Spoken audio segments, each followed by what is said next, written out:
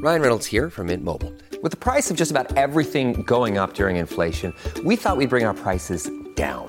So to help us, we brought in a reverse auctioneer, which is apparently a thing. Mint Mobile Unlimited Premium Wireless. How to get 30, 30, bit to get 30, bit to get 20, 20, 20, bit to get 20, 20, bit to get 15, 15, 15, 15, just $15 a month? Sold! Give it a try at mintmobile.com/switch. $45 up front for 3 months plus taxes and fees. Promo rate for new customers for limited time. Unlimited more than 40 gigabytes per month. Slows full terms at mintmobile.com. Quebec has delivered Justin Trudeau a very inconvenient truth, and that is his federal carbon tax is dead. Quebec apparently can quit the Prime Minister and has. The jewel in JT's electoral crown becomes the 7th province to reject the Trudeau environmental tax. François Legault did a very sudden about-face Monday, announcing it will also challenge the tax in the Supreme Court alongside Premier Scott Moe. Legault says it's not the same fight as the other provinces. It's Quebec protecting its provincial jurisdiction and securing Quebec's already established cap-and-trade system now set up with California. The why doesn't matter. Either way, it's a major blow to Trudeau. In the fall election, Legault promised to be Trudeau's climate change ally.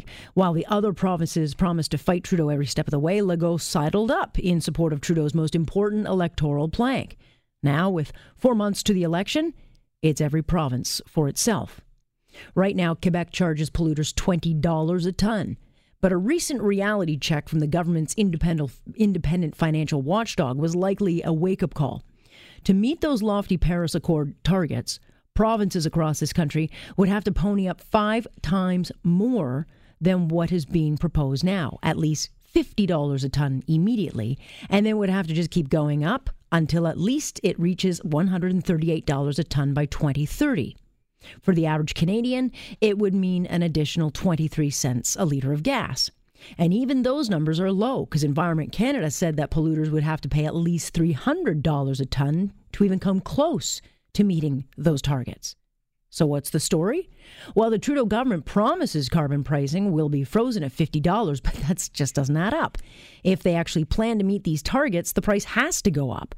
But with an election fast approaching, there is absolutely no way the Liberals will say anything otherwise, which is likely why Quebec is preemptively joining the fight. So that puts Trudeau in a near impossible position.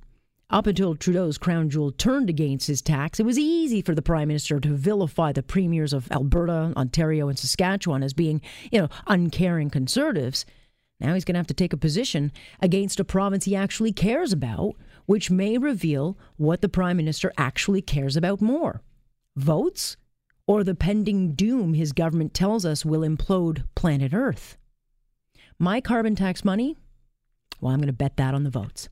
And that is my point on point for this Tuesday, July the 9th.